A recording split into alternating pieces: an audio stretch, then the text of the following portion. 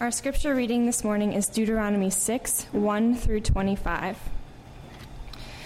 Now this is the commandment, the statutes and the rules that the Lord your God commanded me to teach you, that you may do them in the land to which you are going over, to possess it, that you may fear the Lord your God, you and your son and your son's son, by keeping all the statutes and his commandments which I command you, all the days of your life, and that your days may be long.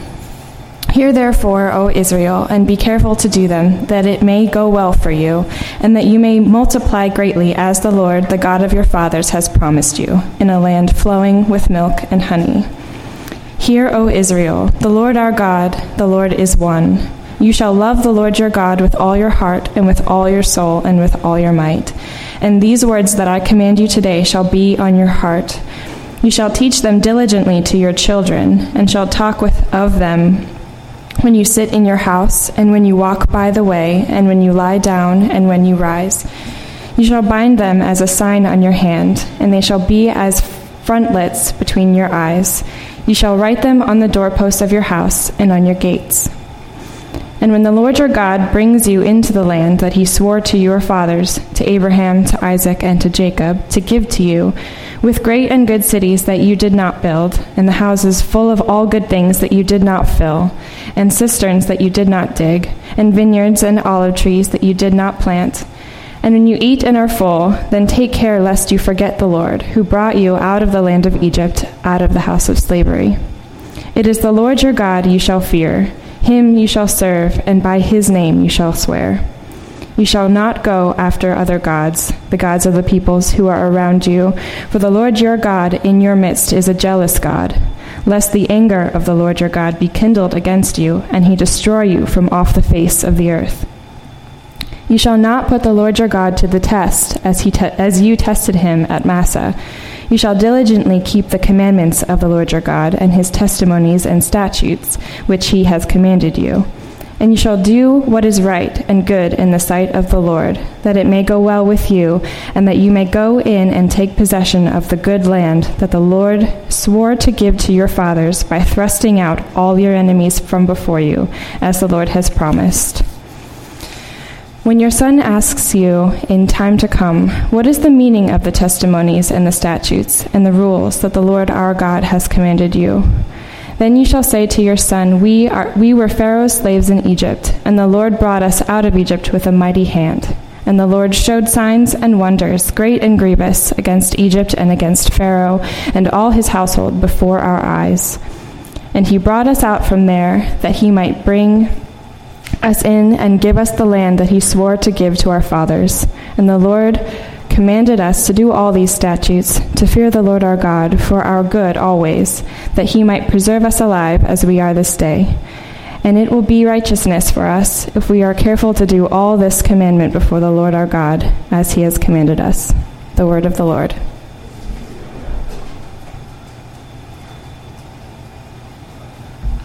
Amen. I don't know what I was thinking when I sent over that really long text.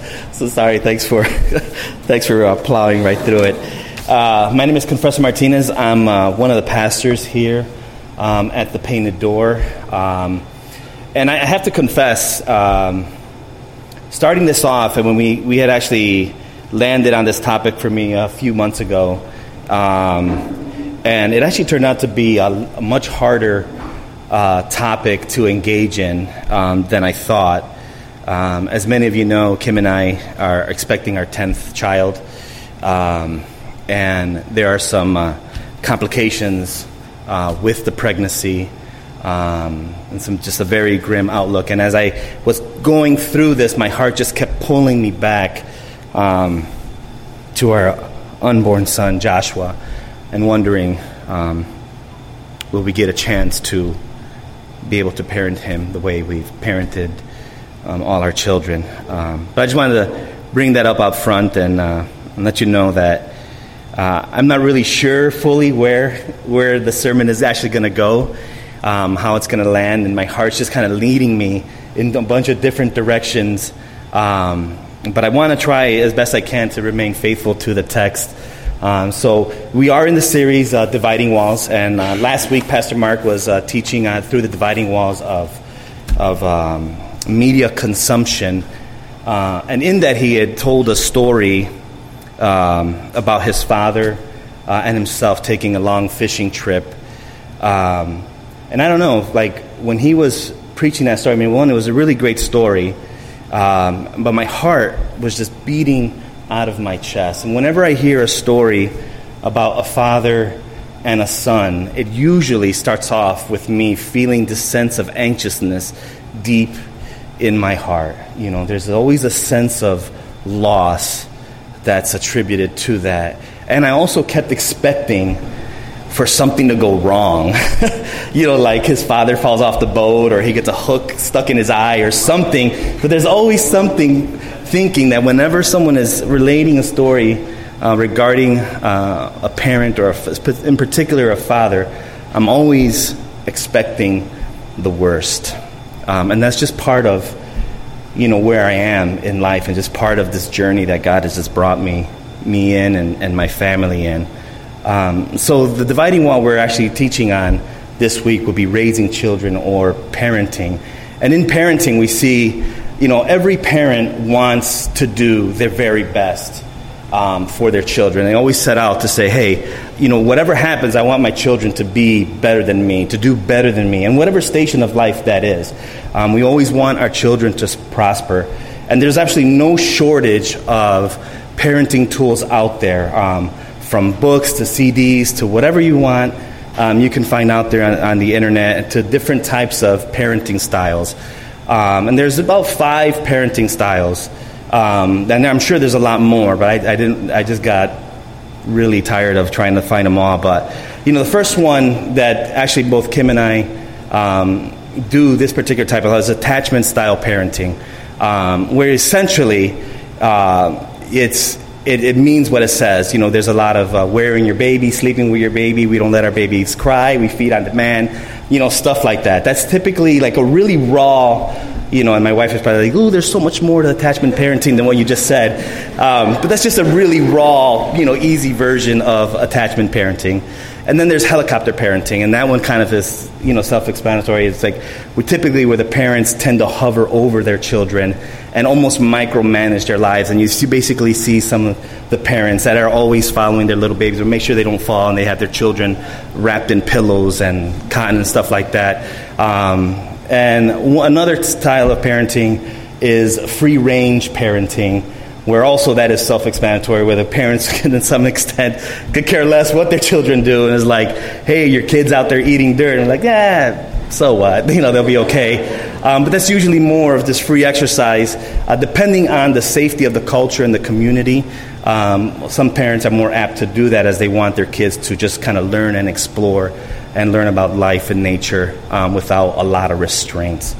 And then there's another one called Tiger Mom parenting, which is fairly new, which is the exact opposite of free-range parenting, which is more, you know, more rule-based, more law-based in a sense, and more outcome-based type parenting, where it's really rigid, where they want the children to excel, and so there's just a lot of rules and a lot of laws, a lot of structure implied in that. And again, if I'm offending you and you're a parent and you're doing one of these parenting styles, feel free to email me. My email address is Wes at tpd.church.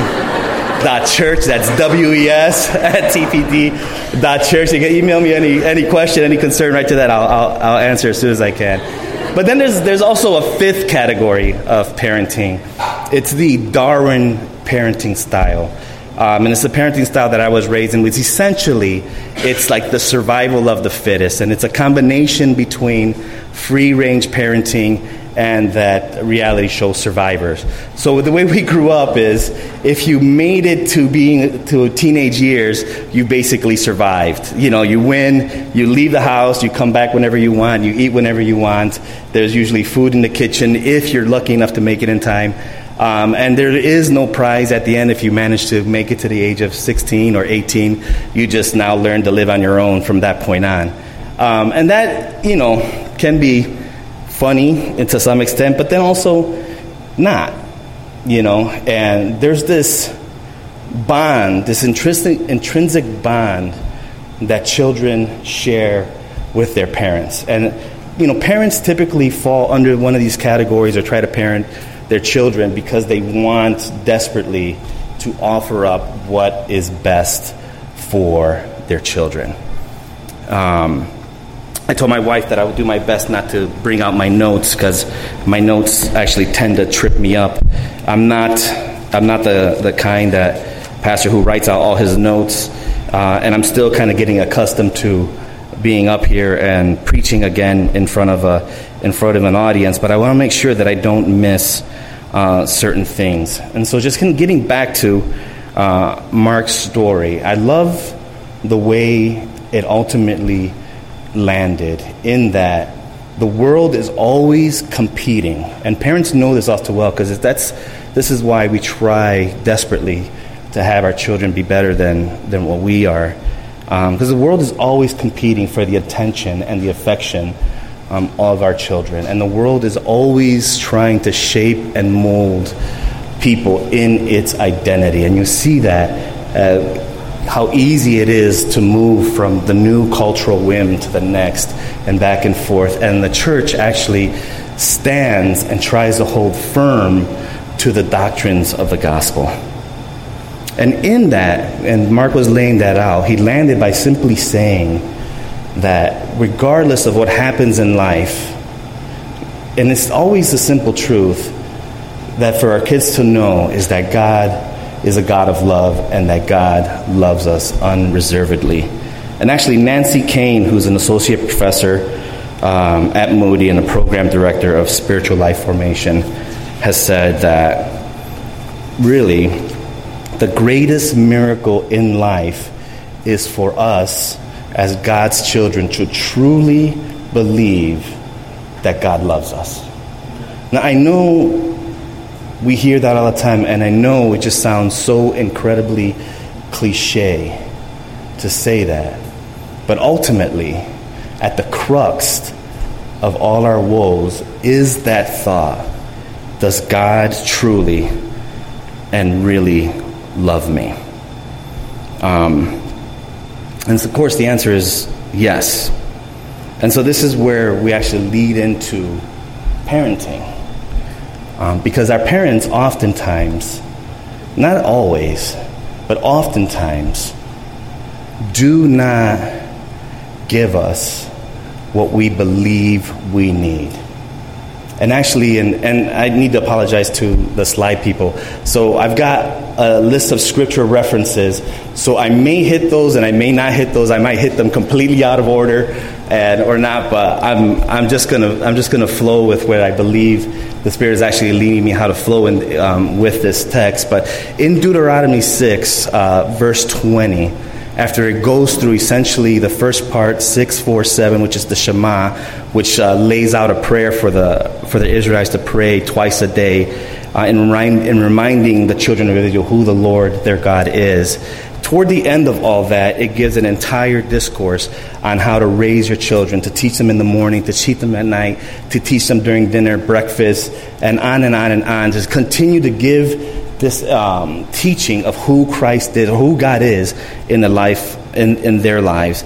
And then in verse 20, as you go through all that, when they've made it to the land where they're living well, there's this verse 20, and it says, "And when your sons come of age, and they begin to question you on why of all these statutes, or what do all these testimonies mean?" And that's really right now, I think, in some ways, where most of us in this gathering find ourselves to some extent as we're beginning to become parents ourselves, or we're entering into new relationships through marriage, is we're looking back at how we were parented. And oftentimes, we see more just the glaring inconsistencies, or even in the shift in theology from where we're at and where our parents are at. And because there's such an intimate connection between a child and his parent, sometimes those inconsistencies can actually cut deep into the soul. I mean, the words of parents have great power over the lives of their children. And so, Sorry, I want to get back to here. So if we follow from Deuteronomy 6 all the way down to where it ends, we can see that the task that's laid before the parents is really a difficult task for the parents to land. Because not only do they have to raise the children in the admonition of the Lord, but have to raise them in a way where they also are respecters of the law. And so I'm looking at this, and this is where the wrestling began as I'm trying to put this together, because I'm living in both worlds. One as someone who was parented, obviously, and someone who is parenting a rather large family. And in my family, growing up, there's just a lot of sorrow and a lot of pain as I look back at how we were parented, and usually rather poorly. In my household, growing up, there was a lot of physical abuse, a lot of emotional abuse, and a lot of spiritual abuse. And really, I grew up as an exasperated child. In Ephesians 6:4, it talks about fathers not exasperating your children or not provoking your children to anger. And I think to some extent, we actually are living in a generation of exasperated and provoked children. And the abuse or that exasperation doesn't have to be in the same category as it was for me. It really is not difficult to exasperate or to provoke a child. And I know this all too well as I'm going back from my past and journeying into my present as I relate to some of my own children. And I asked several of them if I can share a couple of stories. And I wish, there are some really awesome stories, because in reality, I'm a really awesome father. But I haven't always been. And I think I've shared this a little bit in part of my testimony, but I think it just bears sharing a little bit more of that story. I was up late last night, stuck right in the spot, trying to figure out how can I write about this? How can I share this in a way, and without really knowing, in a way that was safe for me to share, or in a way that my hypocrisy wasn't so glaring. And then I realized, after talking with my daughter Naya, that there's just no way to do that. That I have to stand here in front of you guys and say, I cannot fulfill, or I have not fulfilled, even the simplest parts of Deuteronomy. That with some of my kids, but I just want to highlight my relationship with Naya, because in some ways that's the hardest story. With my older ones, it's a little bit easier, it's a little bit nicer. But for Naya and I, we're very similar in personality in so many ways, and we're very, and the Enneagram, I think we would be number 3s or 9s. I can't remember. I'm new to the class, but we both have very aggressive styles of personality. And right from birth, really, I think maybe we knew that Naya was going to be much different than the rest of our children. If you know Naya is a very high, outgoing personality, and I used to be like that. And Naya always, from the beginning, seemed like just continually challenged us as parents and our parenting styles. Was always pushing the envelope. And not only that, but whenever we would be somewhere, as a group, Naya would always stray off and kind of go somewhere else and want to hang out with a whole nother family. So it wouldn't be uncommon that she would just be hanging out with this whole other group somewhere else.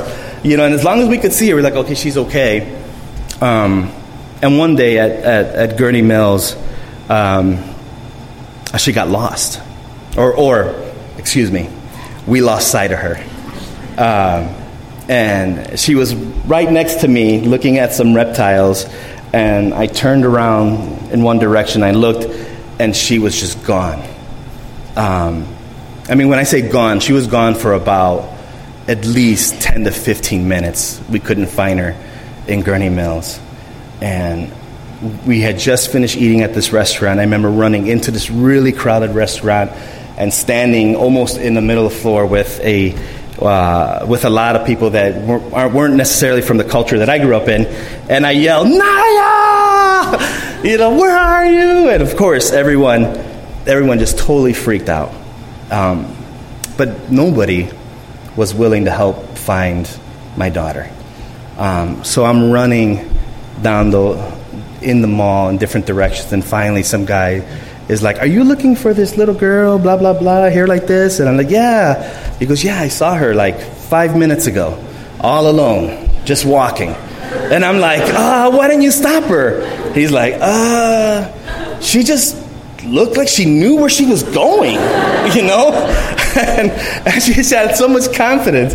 And so he pointed the direction. I threw my sandals off, and I just went running down Gurney Mill. I think maybe it was Gurney Mill Mall. And then I get to the end of this long hallway of different shops, and there's this crowd of people standing next to, I think it was like a Fannie Mae candy shop. And so as I break through the crowd, there's Naya standing on the table, eating a giant chocolate chip cookie, entertaining everyone around her, not knowing that we had died 3 times looking for her. That's Naya. And she's that way. She'll always be that way. And she'll always be pushing the limits for Kim and myself. And I remember us talking, when she was still, again, young, that we're going to have to, in some ways, begin to release Naya to be free so that we don't constrain her and kill her spirit. But I found myself doing the exact opposite, throughout the course of her life. It's just slowly withering her away and killing her spirit. I would say harsh words to her. I would almost at times, in a very odd way, sit there and just kind of wait for her to do something wrong so I could just pounce on her. And I could feel the distance between her and I growing, and then just felt powerless to bridge that gap. Powerless because of all my own insecurities and my own issues that I could not approach her. It's very difficult. And now Anaya herself has kind of gone through a period of anger and hardship, and she's reconciled those feelings with Christ, and has found herself in a place to be able to extend a measure of forgiveness toward me. And so our relationship is not in this chaotic place anymore, but it is in this place of rebuilding. And I know that for us, it is going to take some time to build that relationship back up slowly, brick by brick, as I slowly begin to regain trust with my daughter. At a certain point, I needed to ask for her forgiveness. And it was hard. Because as a parent, it's really difficult to find yourself, in a sense, both living in the authority that God has given you as the parent, but also as submitting to a child that you have wounded in some way, and to receive from her forgiveness, and to allow Naya to minister to me. And it's been sweet ever since. And we've both, even though, she's been in this kind of wild child type person, we are genuinely very excited in the direction that God is ultimately taking her. And we know that God has used my issues to begin to write out Naya's story. And as God uses that to showcase himself to Naya. So in Isaiah 49, verse 14, God in the same way is talking to the children of Israel, and they had essentially reached the point with him where they said, well, Father, we just feel, they don't say, Father, we feel, but you have abandoned us, you have forsaken us. And sometimes those are the very questions we get from our children as we look back at our parents and we say, what happened? I feel this way, that you've hurt me, you've wronged me. And after they bring that accusation against God in verse 14, 15, God says, can a mother forget the infant at her breast? Can she walk away from the child she bore? And I know there's a lot of new moms here, and a lot of expectant moms. And can you imagine what it will be like if we tried to get in between that mother and that child? How quickly she would dispatch you like the lone wolf samurai, and parts of your body would just begin to fall without you realizing that she is taking you down. I remember, this is not in my notes, and I've been saying a lot of things that haven't been in my notes, but that's okay. There was this incident that Kim is a dog lover, and for a while she was breeding Boston Terriers, and she's got one favorite dog, Akira, who's still with us now, who's pretty old. And a few years back, at our old house, I was sitting on the couch. Someone rang the doorbell or knocked on the door. The dog went crazy, of course, was really excited, jumped on the couch, and literally relieved herself all over me. And I was like, and this is back then when I was an angry man. So I threw the dog off me onto the floor, and I'm like, you dumb dog. And so she's thinking I'm playing, so she's running around my feet. So I go to kick her, because I'm that kind of guy. And Kim sees, and she says, hey man, he's basically like that, don't kick my dog. And so she stands in between me and the dog. So she tensed up on me, I'm like, whoa, what's this? So I try to go around Kim. So I put my arm around her and I try to move her, but she had made herself firm in the ground, and it was like trying to move a tree. So I tried to push her. She was and she said, I said, don't kick my dog. And so I went over to try to kick around her because clearly I could not move her out of my way.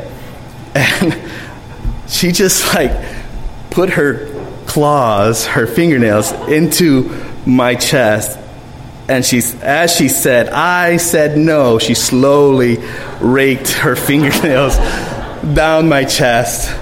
And I ran to the bathroom like a little scared boy. Lifted up my shirt, and there, sure enough, there they were. Her fingernail marks running down my chest all the way to the top of my gut. And I'm like, oh no, my wife just literally beat me up. So that's the intensity that God is saying. Would a mother leave or abandon her newborn baby? And the answer is yes. A mother could. We see it all too often. That oftentimes parents choose the selfish road than to be there for their children. Do fathers have the capacity to abandon their children? I'm a product of that. And there are communities in the city of Chicago where that's happening in great numbers. So yes, fathers have the capacity to abandon their children too, or to forsake their children. And it doesn't have to be simply physical abandonment. Emotional abandonment, study shows, is just as problematic, just as traumatizing as physical abandonment. To live in a place where you feel like you don't exist, like you don't matter, creates so much trauma and so many issues in the individual life, in the individual's life. And as we grow and have our own children, there's a natural tendency to begin to pass that pain and the trauma down, and to interact with our children in the same manner. Maybe not to the fullest, to the same capacity, but in one way or another, we tend to just naturally gravitate to that. And so we can be present, but not be present. We can physically be there, but emotionally abandon our children. So as we move down to verse 15 and 16, God essentially says, I'm not like that.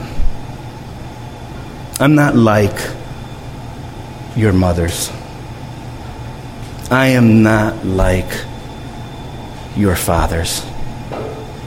I will never leave you. He will never forsake you. But he doesn't just leave it there at those words in Isaiah. He actually says, look in the palm of my hands. I have chiseled your names in them. And this is obviously way before the crucifixion of Christ. That he literally says that your name has been hammered into the palm of my hands. How could I ever forget you? And that will be a constant reminder of who you are to me.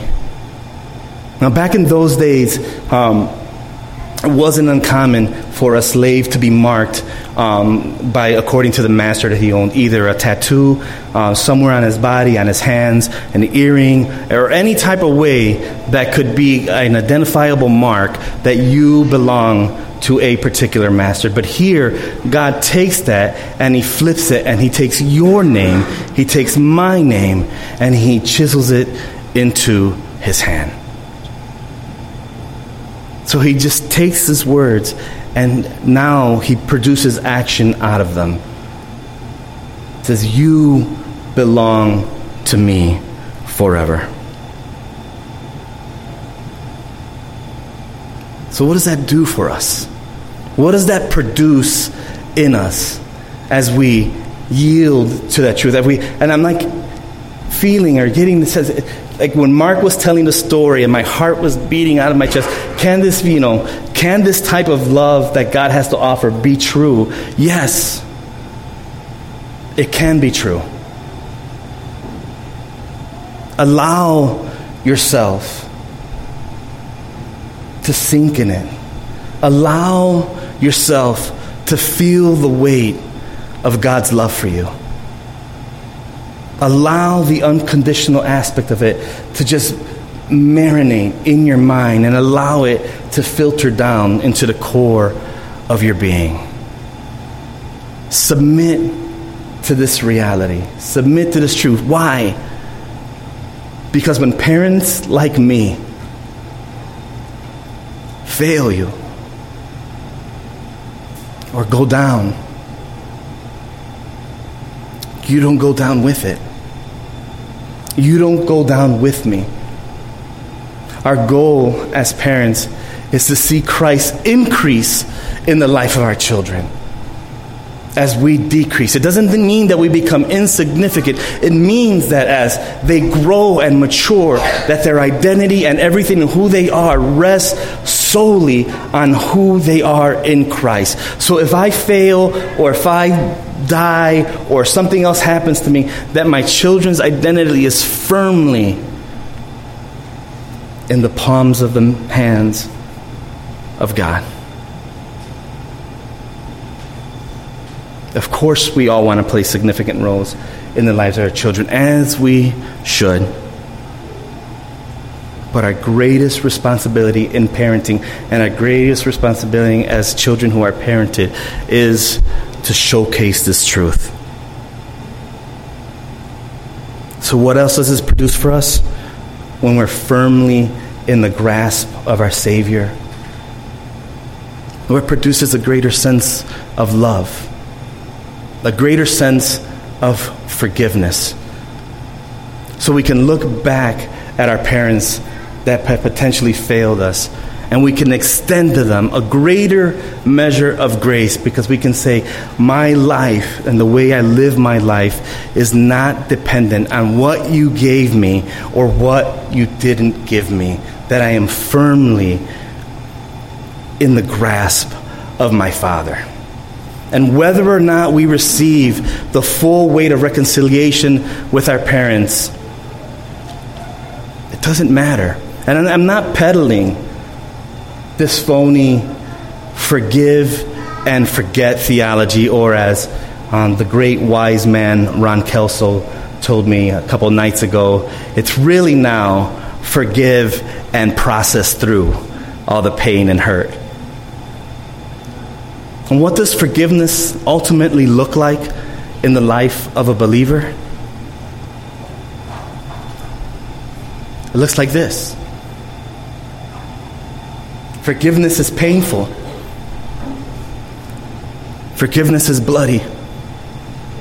Forgiveness is hard, because in some sense, as children, we say, there is a debt owed to me as a child. There is a loss in me. There is a gaping hole in me that is hard to fill. And the Savior steps in and he says, I can fill it. I can satisfy it. I can quench the thirst that you have. And so when all that pain and all that hurt and all that sorrow and all that discontent starts rushing back, which it does. That's why it's not a forgive and forget type of theology. It's one that says when all that comes back in the dark moments of our lives, in the dark night of our souls, we are reminded, one, we can go one of two directions. We can either head back into despair,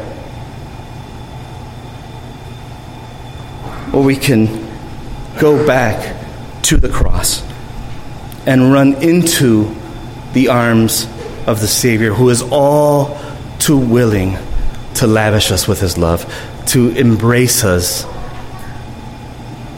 as we crumble up and weep in his arms. Because we know that the Savior is in the sorrow with us.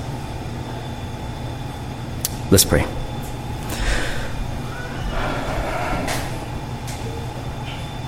Father, thank you that you never grow weary of your children. Father, we thank you that we are always present in your mind and in your thoughts. That in fact the Son, Christ, is continually praying and petitioning for us on our behalf. Petitioning to you on our behalf. Father, may we surrender and receive the wonderfulness and how you delight in lavishing us with your love. In your name I pray. Amen. Well, we're going to continue in our worship service. We're going to continue in several ways. One, we're going to sing some more songs, and we're going to worship Christ. We're also going to give of our resource to the church. So let's do it.